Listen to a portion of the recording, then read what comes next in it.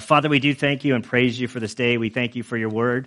Lord, as we continue the study of Genesis and life just following the flood, we ask, God, that as we look at this section, that you would help us by your Spirit to understand what is being said, what happened, the implications of the events that are shared in today's story. And I pray, Father, that you would help us just to see how these things apply to our life and the implications that remain until this day. And so we are grateful, Lord, for the work that you are doing in our life. And we look to you, Lord, for focus now and help us to get into the story. And it's in Christ's good name we pray. Amen. All right, Genesis chapter 8, verse 20 through 22. Then Noah built an altar to the Lord and took of every clean animal and of every clean bird and offered burnt offerings on the altar. The Lord smelled the soothing aroma, and the Lord said to himself, I will never again curse the ground on account of man.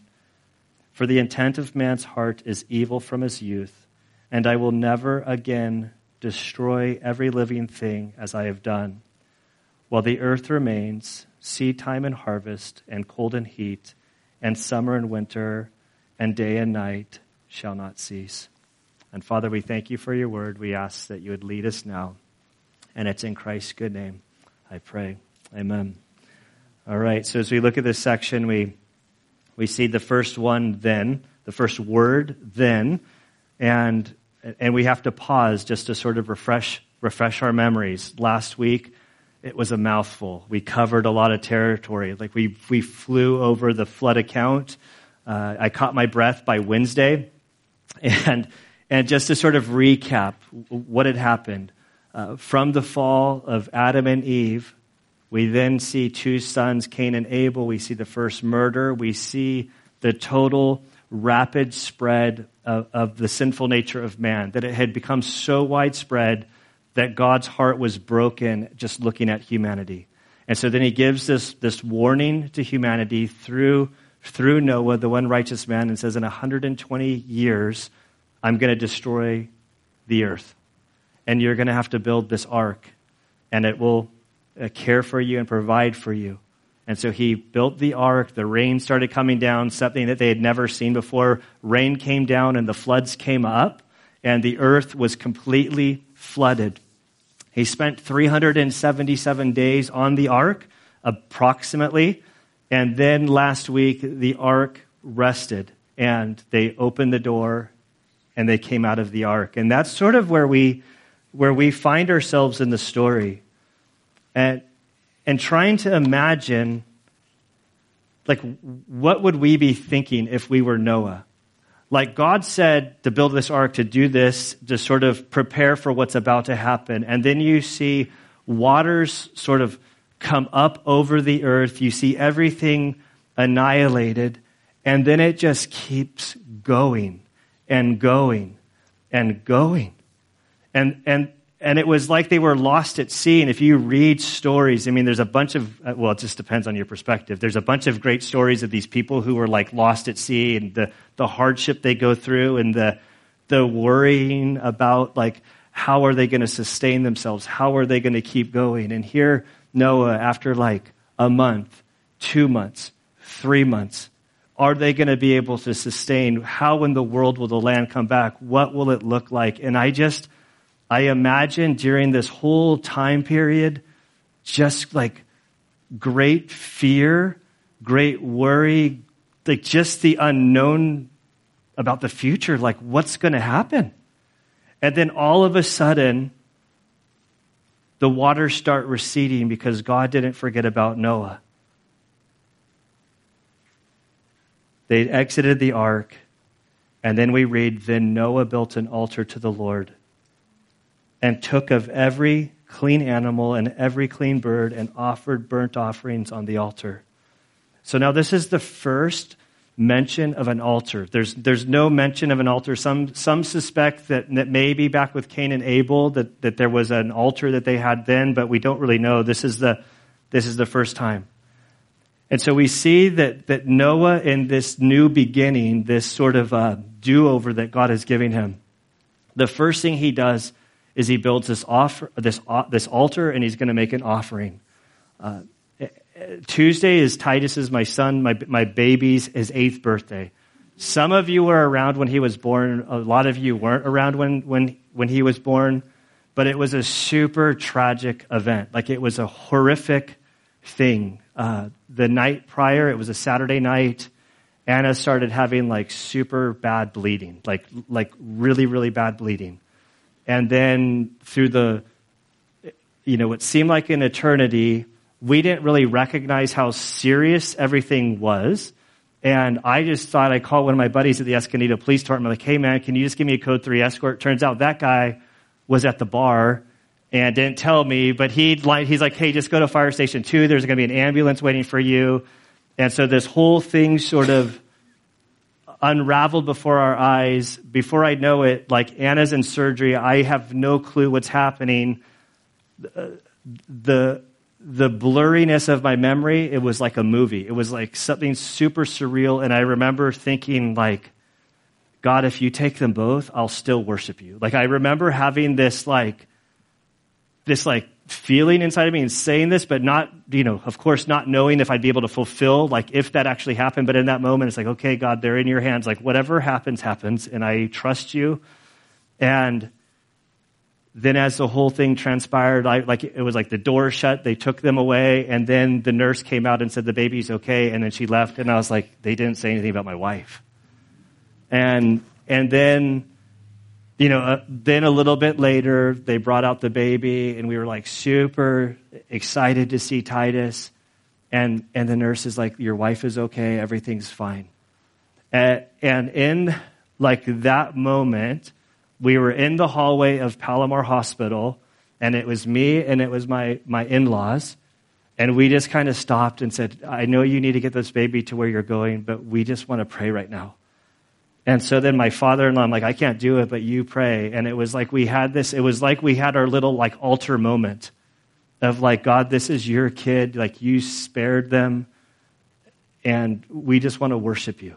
Like, we didn't take his life, like we didn't do the full altar situation, but but in our minds, this was like this kid is yours, and our life is yours, and it was this profound moment because we recognize that like how helpless we are.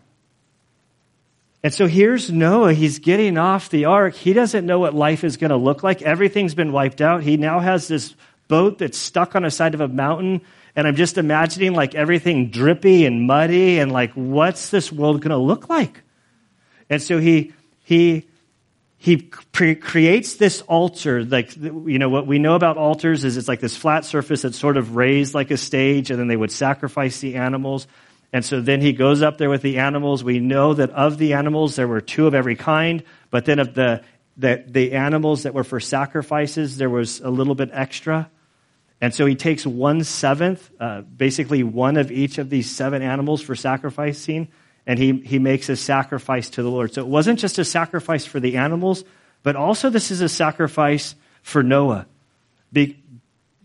Because like, here he's sacrificing something, and is there going to be enough to sustain them? Like, is there going to be enough food? Maybe we should keep these animals to reproduce and to keep going, but they're going to take 1/7 of these animals and they're going to slaughter them. So we see this sacrifice as an offering to God. We see this as like a sacrificing of like gratitude to God. And we see this sacrifice of like they're consecrating themselves and the future to God. Like, God, everything we have is yours. Our life is in you. Everything we have is about you. And so they have these fears about the unknown, but they're going to place everything before God. And it's this beautiful picture in today's chapter.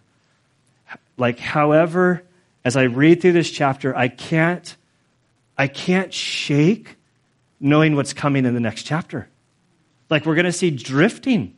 We're going to see this huge commitment before the Lord, only to see them drift a chapter away. And it's like the whole Old Testament is the people of Israel saying, God will do whatever you want. They're serious. They make their altar. They make their sacrifice. They make their vows.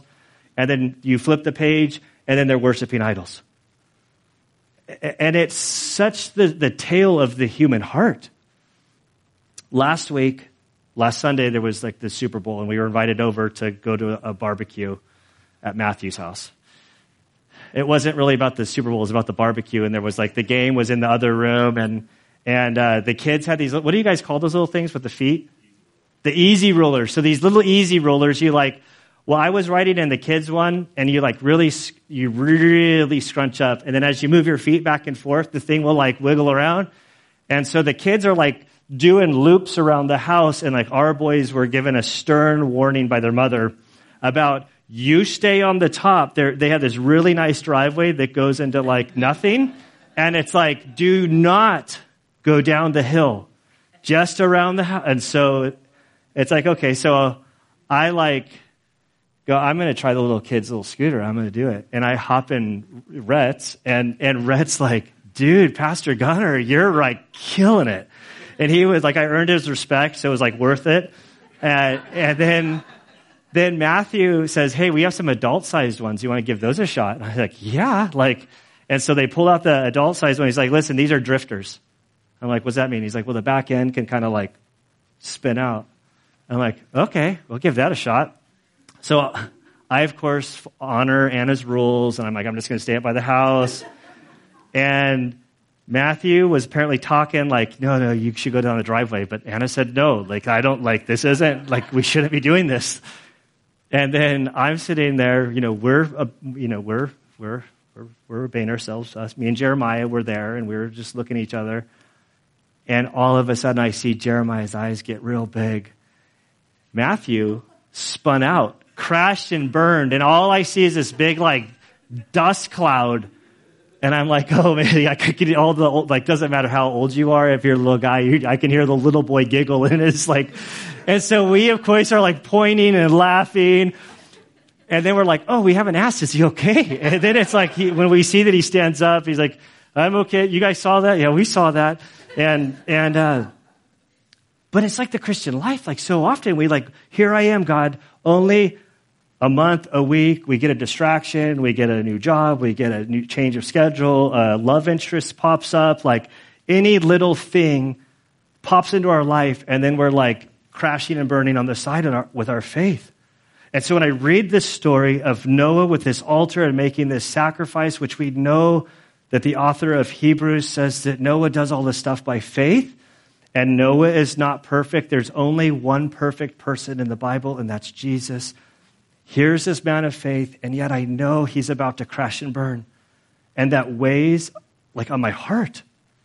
And that there is something that like for us as we make these vows and really surrender our lives, this relationship that we have with God is a marathon, and we need to focus on the little things and sustaining over the course of our lives, not making some big show and big sacrifice. I think these moments are super important. Like, I think this is what like baptism is. I think that there are these moments in our life when we say, you know what, God did this, and I need to recognize, and I've made a vow to him, and I'm going to stay the course. And when these distractions come up, we need to remind ourselves of the dangers, because basically next week, for those of you that don't know, Noah's going to find himself drunk in a tent naked. Like seriously, like this is where the this is where the story is going with Noah.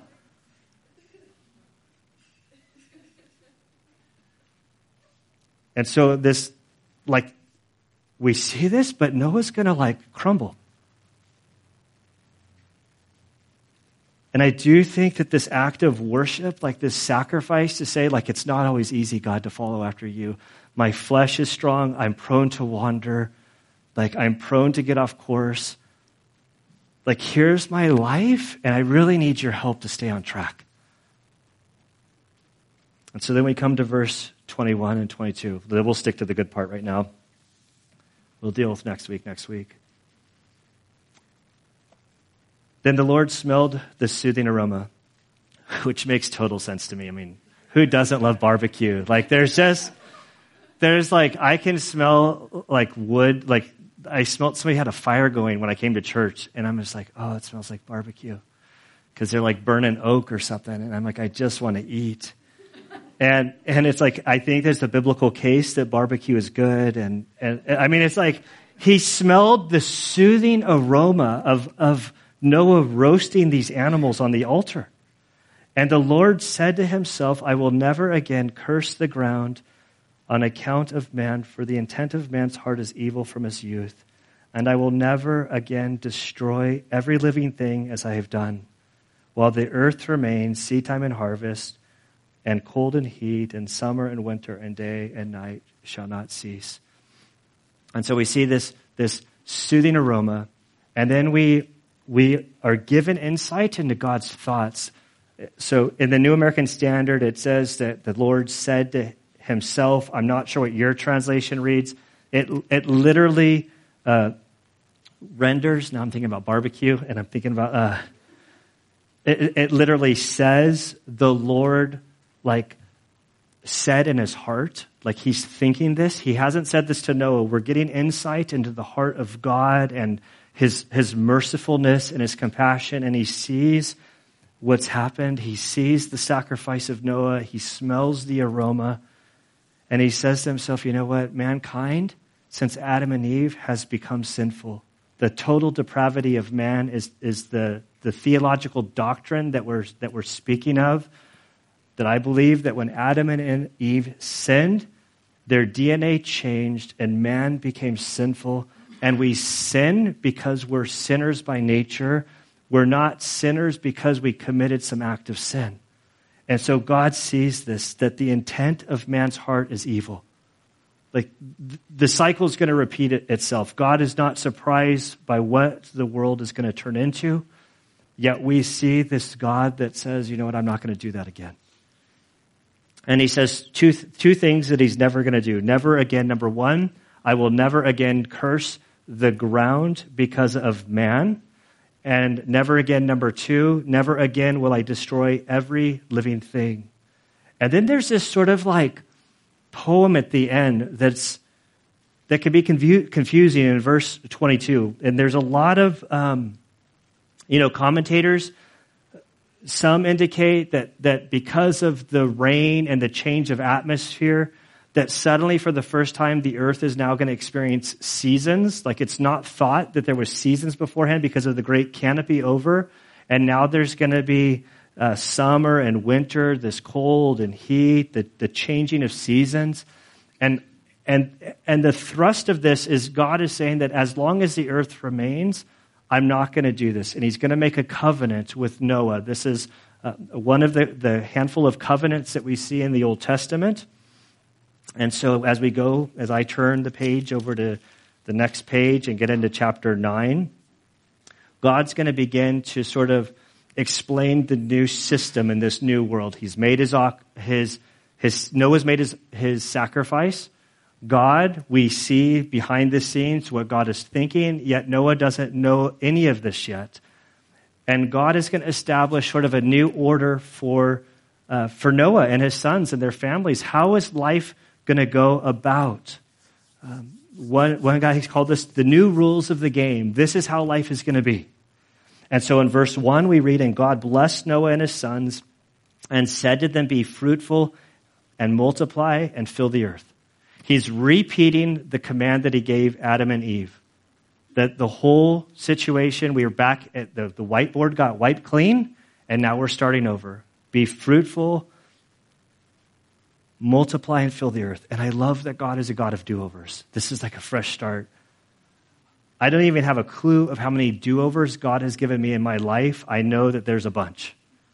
Gunnar screws up. God says, okay, Gunnar, let's go back to the drawing board. Let's start over. Let's start fresh. And I love that God is this God of do-overs, that he continually pours his grace upon us, that he's merciful to us. And he says, okay, let's start over. Let's be fruitful and multiply. Then in verse 2, he's going to say that the nature and the relationship with animals has changed. He says, the fear of you and the terror of you will be on every beast of the earth and on every bird of the sky and with everything that creeps on the ground and all fish of the sea into your hand they are given. And so he says, animals are going to be afraid of you. Like when you approach an animal out there, they're no longer going to be your buddy. They're going to run and tear. And it's so funny to me. I mean, not funny, but like Valley Center, there's a lot of horse people. And I'm not going to do a show of hands, but we know you're there. Debbie's right in front of me, so I'm trying not to make eye contact. But it's like, I don't want to say horses are dumb because that's not what I'm trying to convey. But it's like, why do horses let us get away with the things that we get away with? Like, why are they letting us ride them? Why are they letting us, any horse, if they looked at me and said, I'm going to bite you or kick you, I'm like, no, you're bigger than me, you're good. You're like, but it's like, there's this like, why is a hippo afraid of me? Why is a rhino afraid? Like, why, if they see you in the wild, why will they run unless you pin them into a corner? Not that I've ever done that. But it's like, these animals are terrified of us, and it wasn't that way beforehand. And now they're terrified of us. And God says things have changed in the animal nature. The fear, I've placed fear within them. We read prophecy looking at the new nature, the new heavens and the new earth as we go forward in time when Jesus comes back. We're told that things are going to revert back to the way they were pre-flood. But for now, animals are afraid of us. Unless they've been domesticated. But that goes against the nature.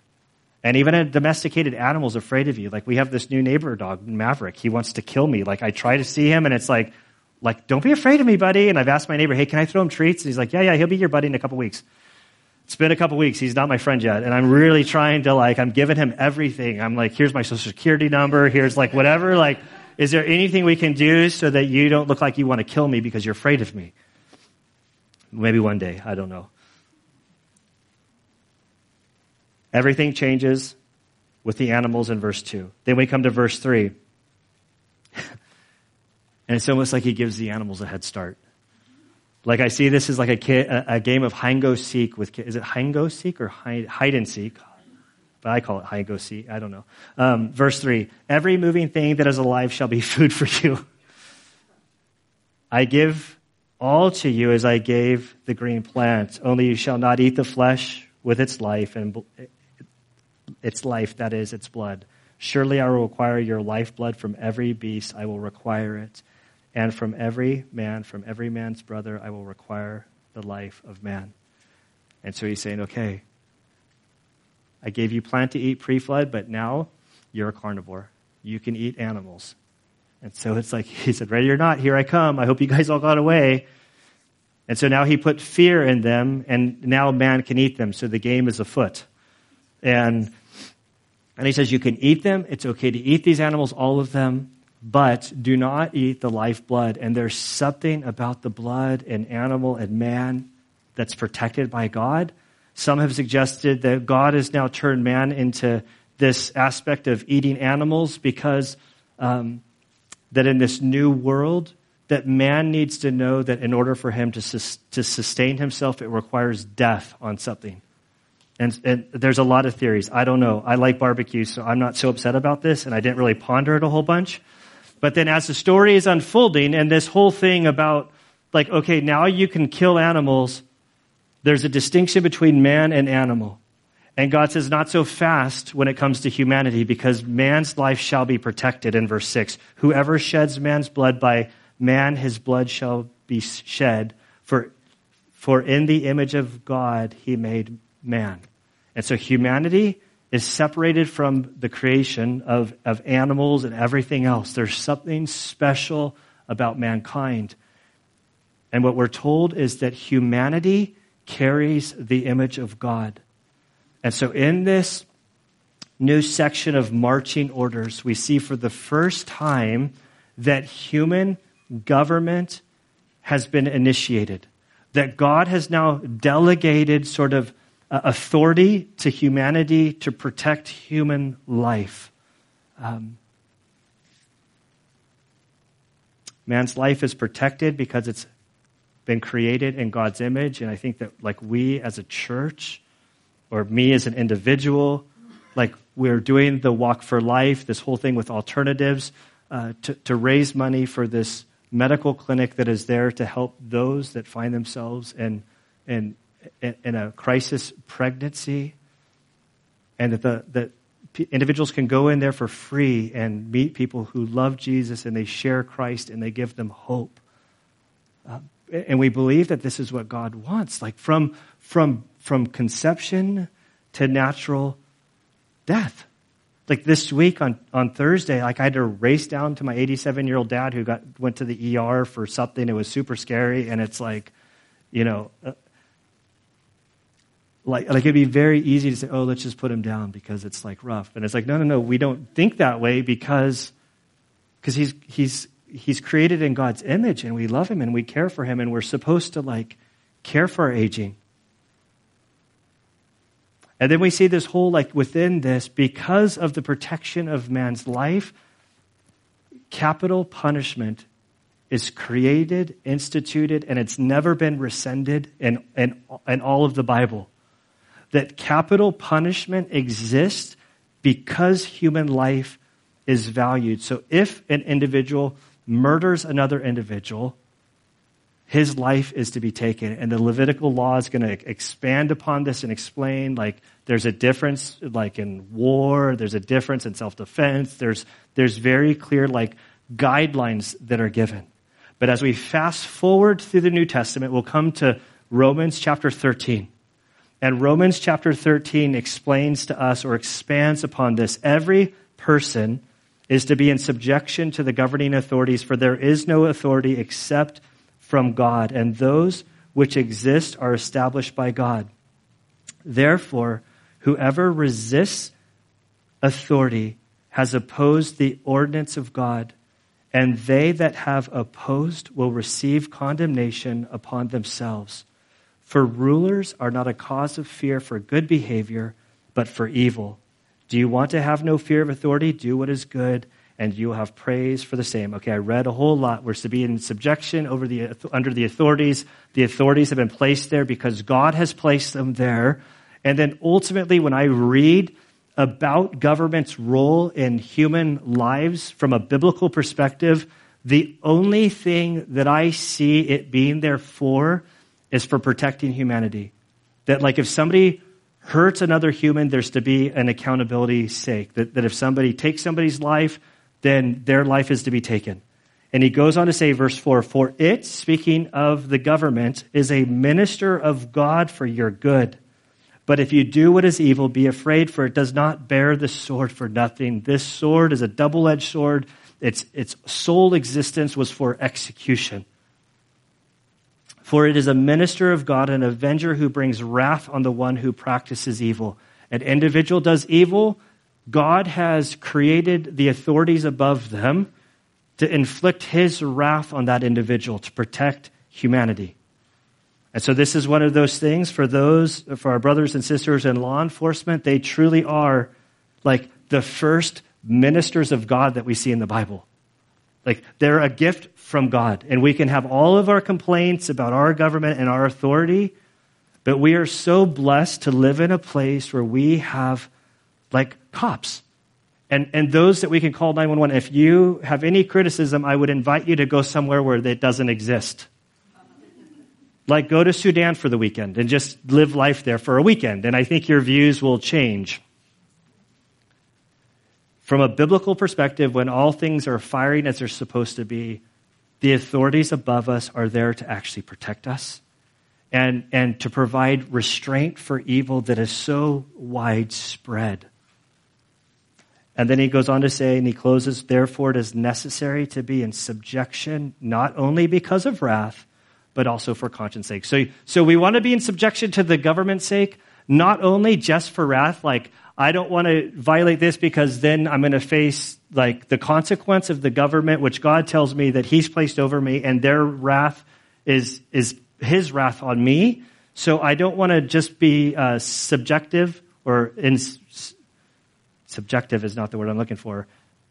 Submissive to them is the word I was looking for fear of what they might do to me, but for conscience sake. Because if we understand as followers of Christ that God has placed them over us, then our submitting to them isn't just for the wrath that can be placed on us. It's also because if we violate them, for the believer who understands this, we are actually going against God. And your conscience should trouble you. Like, if you violate the authorities that are above you, there should be this like, Lord, I'm going against you. And there's times in the Bible, there's limited times where we see that God endorses rebellion against the government.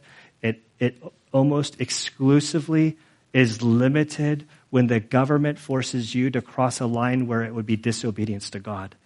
And when that line is crossed, even in that moment, historically, when we look at these cases where we see that person was right in violating the authorities above them, there's some sort of like hesitation because they recognize the line that they're crossing over. Okay, I'm a little bit off track here, but not so much. Back to Genesis chapter 9, verse 6. Where did the government come from? The government came from God. Where did capital punishment come from? It came from God. Why does capital punishment exist? Why should it exist? This is something that's up for debate and under attack in our state around the nation. Because God says, whoever takes another man's life, he should lose his or her life, because the life which he took had the image of God imprinted on it. And so human life is valued. And so in order to preserve human life, God has created this like ultimate punishment. Very different than when Cain killed Abel. Now things have changed. And then verse 7 we read, as for you, be fruitful and multiply, populate the earth abundantly and multiply within it. So these are the marching orders. Then God's going to give this covenant. We're going to fly over this. Everything that God thought earlier about what he wasn't going to do to the earth or to man, he is now speaking to Noah in a covenant, the Noahic covenant, between verses 8 through 17. So God speaks this to Noah. Then God spoke to Noah and his sons with him, saying, now behold, I myself do establish my covenant with you, and with your descendants after you, and with every living creature that is with you, the birds, the cattle, and every beast of the earth with you. Of all that comes out of the ark, even every beast of the earth, I establish my covenant with you. And all flesh shall never again be cut off by the water of the flood. Neither shall there again be a flood to destroy the earth. So he says, I'm never going to have a flood. Now we see floods. If you're from the south, there's floods. You can buy flood insurance for your house. Localized floods are different than what we're talking about. This is a flood where the whole of the earth was underwater. And he says, never again will I do this. Neither shall there be a flood to destroy the earth. I just imagine that Noah was so happy to get this instruction. Can you imagine Noah? Because before the flood, rain didn't exist. He goes to 377 days. He gets off the ark. Life is different. The environment changed. Now there's going to be rain. I can only imagine the first rain following the flood, oh no. This is like we pray for rain. I don't think Noah was praying for rain. What I imagine when they saw their first rain, it was like hearing reports of individuals in Haiti being terrified to go back into buildings after the earthquakes. Like people in Haiti don't want to go back into buildings because they remember what happened to the buildings during the earthquakes. And I can imagine when that rain started coming down, whenever the first rain following this whole event was, and I could see Noah and his boys saying, God said he would never do it again. We don't have to be afraid. We don't have to be afraid. God said he would never do it again. So I think this would give great comfort to them.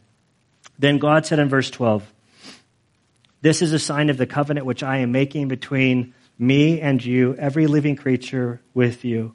For all successive generations, I set my rainbow in the cloud, and it shall be a sign of a covenant between me and the earth. It shall come about when I bring a cloud over the earth, that the bow will be seen in the cloud. I will remember my covenant, which is between me and you and every living creature of all flesh, and never again shall the water become a flood to destroy the flesh. When the bow is in the cloud, I will look upon it to remember the everlasting covenant between God and every living creature of all the flesh that is on earth. And God said to Noah, this is the sign of the covenant which I have established between me and all the flesh that is on the earth. I don't remember the last time that I saw a rainbow, but I know that every time we see a rainbow, people go crazy. There's something just magnificent about a rainbow. And it's it stops there and it's that is absolutely beautiful. And so when we see these rainbows, we need to remind ourselves, that is God's promise that he's never again going to do this. It's a reminder of the mercifulness of God, that God is a God that withholds wrath. And I don't know when the whole rainbow flag thing started, but I learned about the rainbow flag situation, the pride flag, before I knew about this story. And then I became a Christian, and then I started to figure out the Bible. I wasn't raised in a Christian home, so I didn't know. I just did it. Noah's Ark. It was about a boat. I didn't pay attention. I don't know, but I knew about the rainbow flag. I knew that, and then it was why in the world? It just fits the story so much. Here, the rainbow is a symbol of a promise. And yet humans take that promise and they parade it around, shaking their fists at God. But because of the promise he made, I don't know that I have many thoughts other than this whole story. We see God's covenant. It's conditional on God. It's not conditional on man living up to any, God says, the condition of man's heart is evil from a young age. He says, but I'm going to make this promise based on me. Because I'm a God of do-overs and restarts. And I love this, that salvation is unilateral, that when we come to the cross, the only thing we bring to the table is our sin. It's not about anything that we've done that God saves us. God has done everything in the cross, that Jesus died on the cross, that he absorbed the wrath that was due you and me. He absorbed it in full, and we're told that God has forgiveness available. All you have to do is accept. It's based on him alone, not based on your works. You're saved by his work on the cross. You're sustained by his work on the cross. Your salvation's not conditional upon you becoming a good Christian and doing all the right things and tucking in your shirt and whatever it is that you think being a good Christian looks like. Our salvation is conditioned solely based on what Jesus did. This is that covenant. So many of these covenants in the Old Testament are unilateral. God says it's going to be this way because of me and my nature. I'm the one making the guarantee behind the promise, not you. We see in this story the uniqueness of man, that God views us differently than all of the rest of creation. This should shape how we view humanity. It's super difficult to really love on people. There's a lot of jerks out there. There's a lot of people that are filled with evil. There's a lot of people doing the wrong thing. But we as Christians need to orientate our thinking as these are individuals for whom Christ died. They are created in the image of God. And God has called us to reach out to them, to love them, to share the gospel with them, because God did the same thing to us. When I look at this story, I just think about the altar of our lives. In Romans chapter 12, the first two verses, these are some of the most well-known verses in the Bible. Paul pleads with the Romans, Therefore I urge you, brethren, by the mercies of God, to present your bodies a living and holy sacrifice. All the sacrifices up to the cross, it was an animal being sacrificed. Then when Jesus was sacrificed on the cross, everything changed. The animal sacrifices went away. They're of no value. Jesus' death on the cross is the only sacrifice we need. Now, the sacrifice is to give him your life, to make your life a sacrifice, how you live. acceptable to God, which is your spiritual service of worship, or you could translate that your reasonable service of worship. And do not be conformed to this world, but be transformed by the renewing of your mind, so that you may prove what the will of God is, that which is good and acceptable and perfect. We offer our lives. We recognize our propensity to drift. It's the little things that get us off course. And so today, my prayer is that you would offer your life to God and say, God, help me to stay on course, because there's so many temptations outside of me. There's so many temptations within me. Like, we see this in Noah. It's so easy to see other people like drifting off course. Like, I just imagine the whole story with Matthew drifting and crashing. Like, I guarantee you, if that was one of my boys, like going down, Anna would have been over there in a nanosecond, grabbing him by the back of the ear. Stop! We watch him and we all like, oh yeah, this is going to be good. And it's like, when you start walking with God and you see people coming along and you see, like, maybe it's your own child drifting from the Lord or a friend drifting from the Lord, it's so easy to see it in other people. But so often we don't see it in ourselves. Like, Matthew's like, I'm going to do this fine. And then there's this big cloud, and it crashed and burned, and so it's so easy for us to be blind to our own drifting. And my prayer is that God would help us as we give our lives to Him, to help us to be aware of our drifting, that we would have friends and people in our life that have the courage to speak into your life and say, hey, I see you drifting and I'm worried about you. Because we all need it. Let's pray. Father, we do thank you and praise you, Lord, for this relationship that we have with you. We thank you, Lord, that our relationship with you isn't based upon our own performance, our own doing good deeds, but it's based upon your promise to us. And so, Father, we pray that as we go about our days, we ask, Lord, that you would help us to have just clear insight on who we are as individuals, that we would recognize our propensity to drift, that you would show us our need for Jesus, that you would help us to keep our eyes fixed upon him, and that we would go the distance. We thank you, God, that you've given us the Spirit who he convicts us when we get off course. We thank you for the fellowship of the body, that there are people who can speak into our lives and encourage us and help us to stay on track. Father, we pray that you would really help us to go the distance, and that when we offer ourselves to you, that we would be able to really give of ourselves and our hearts, that we would be like Noah, not perfect, but a man of faith. And so, Lord, we thank you that you, who began a good work in our lives, will continue it, that you will continue perfecting us and molding us into the image of Christ. We love you, God, and it's in Christ's good name we pray. Amen.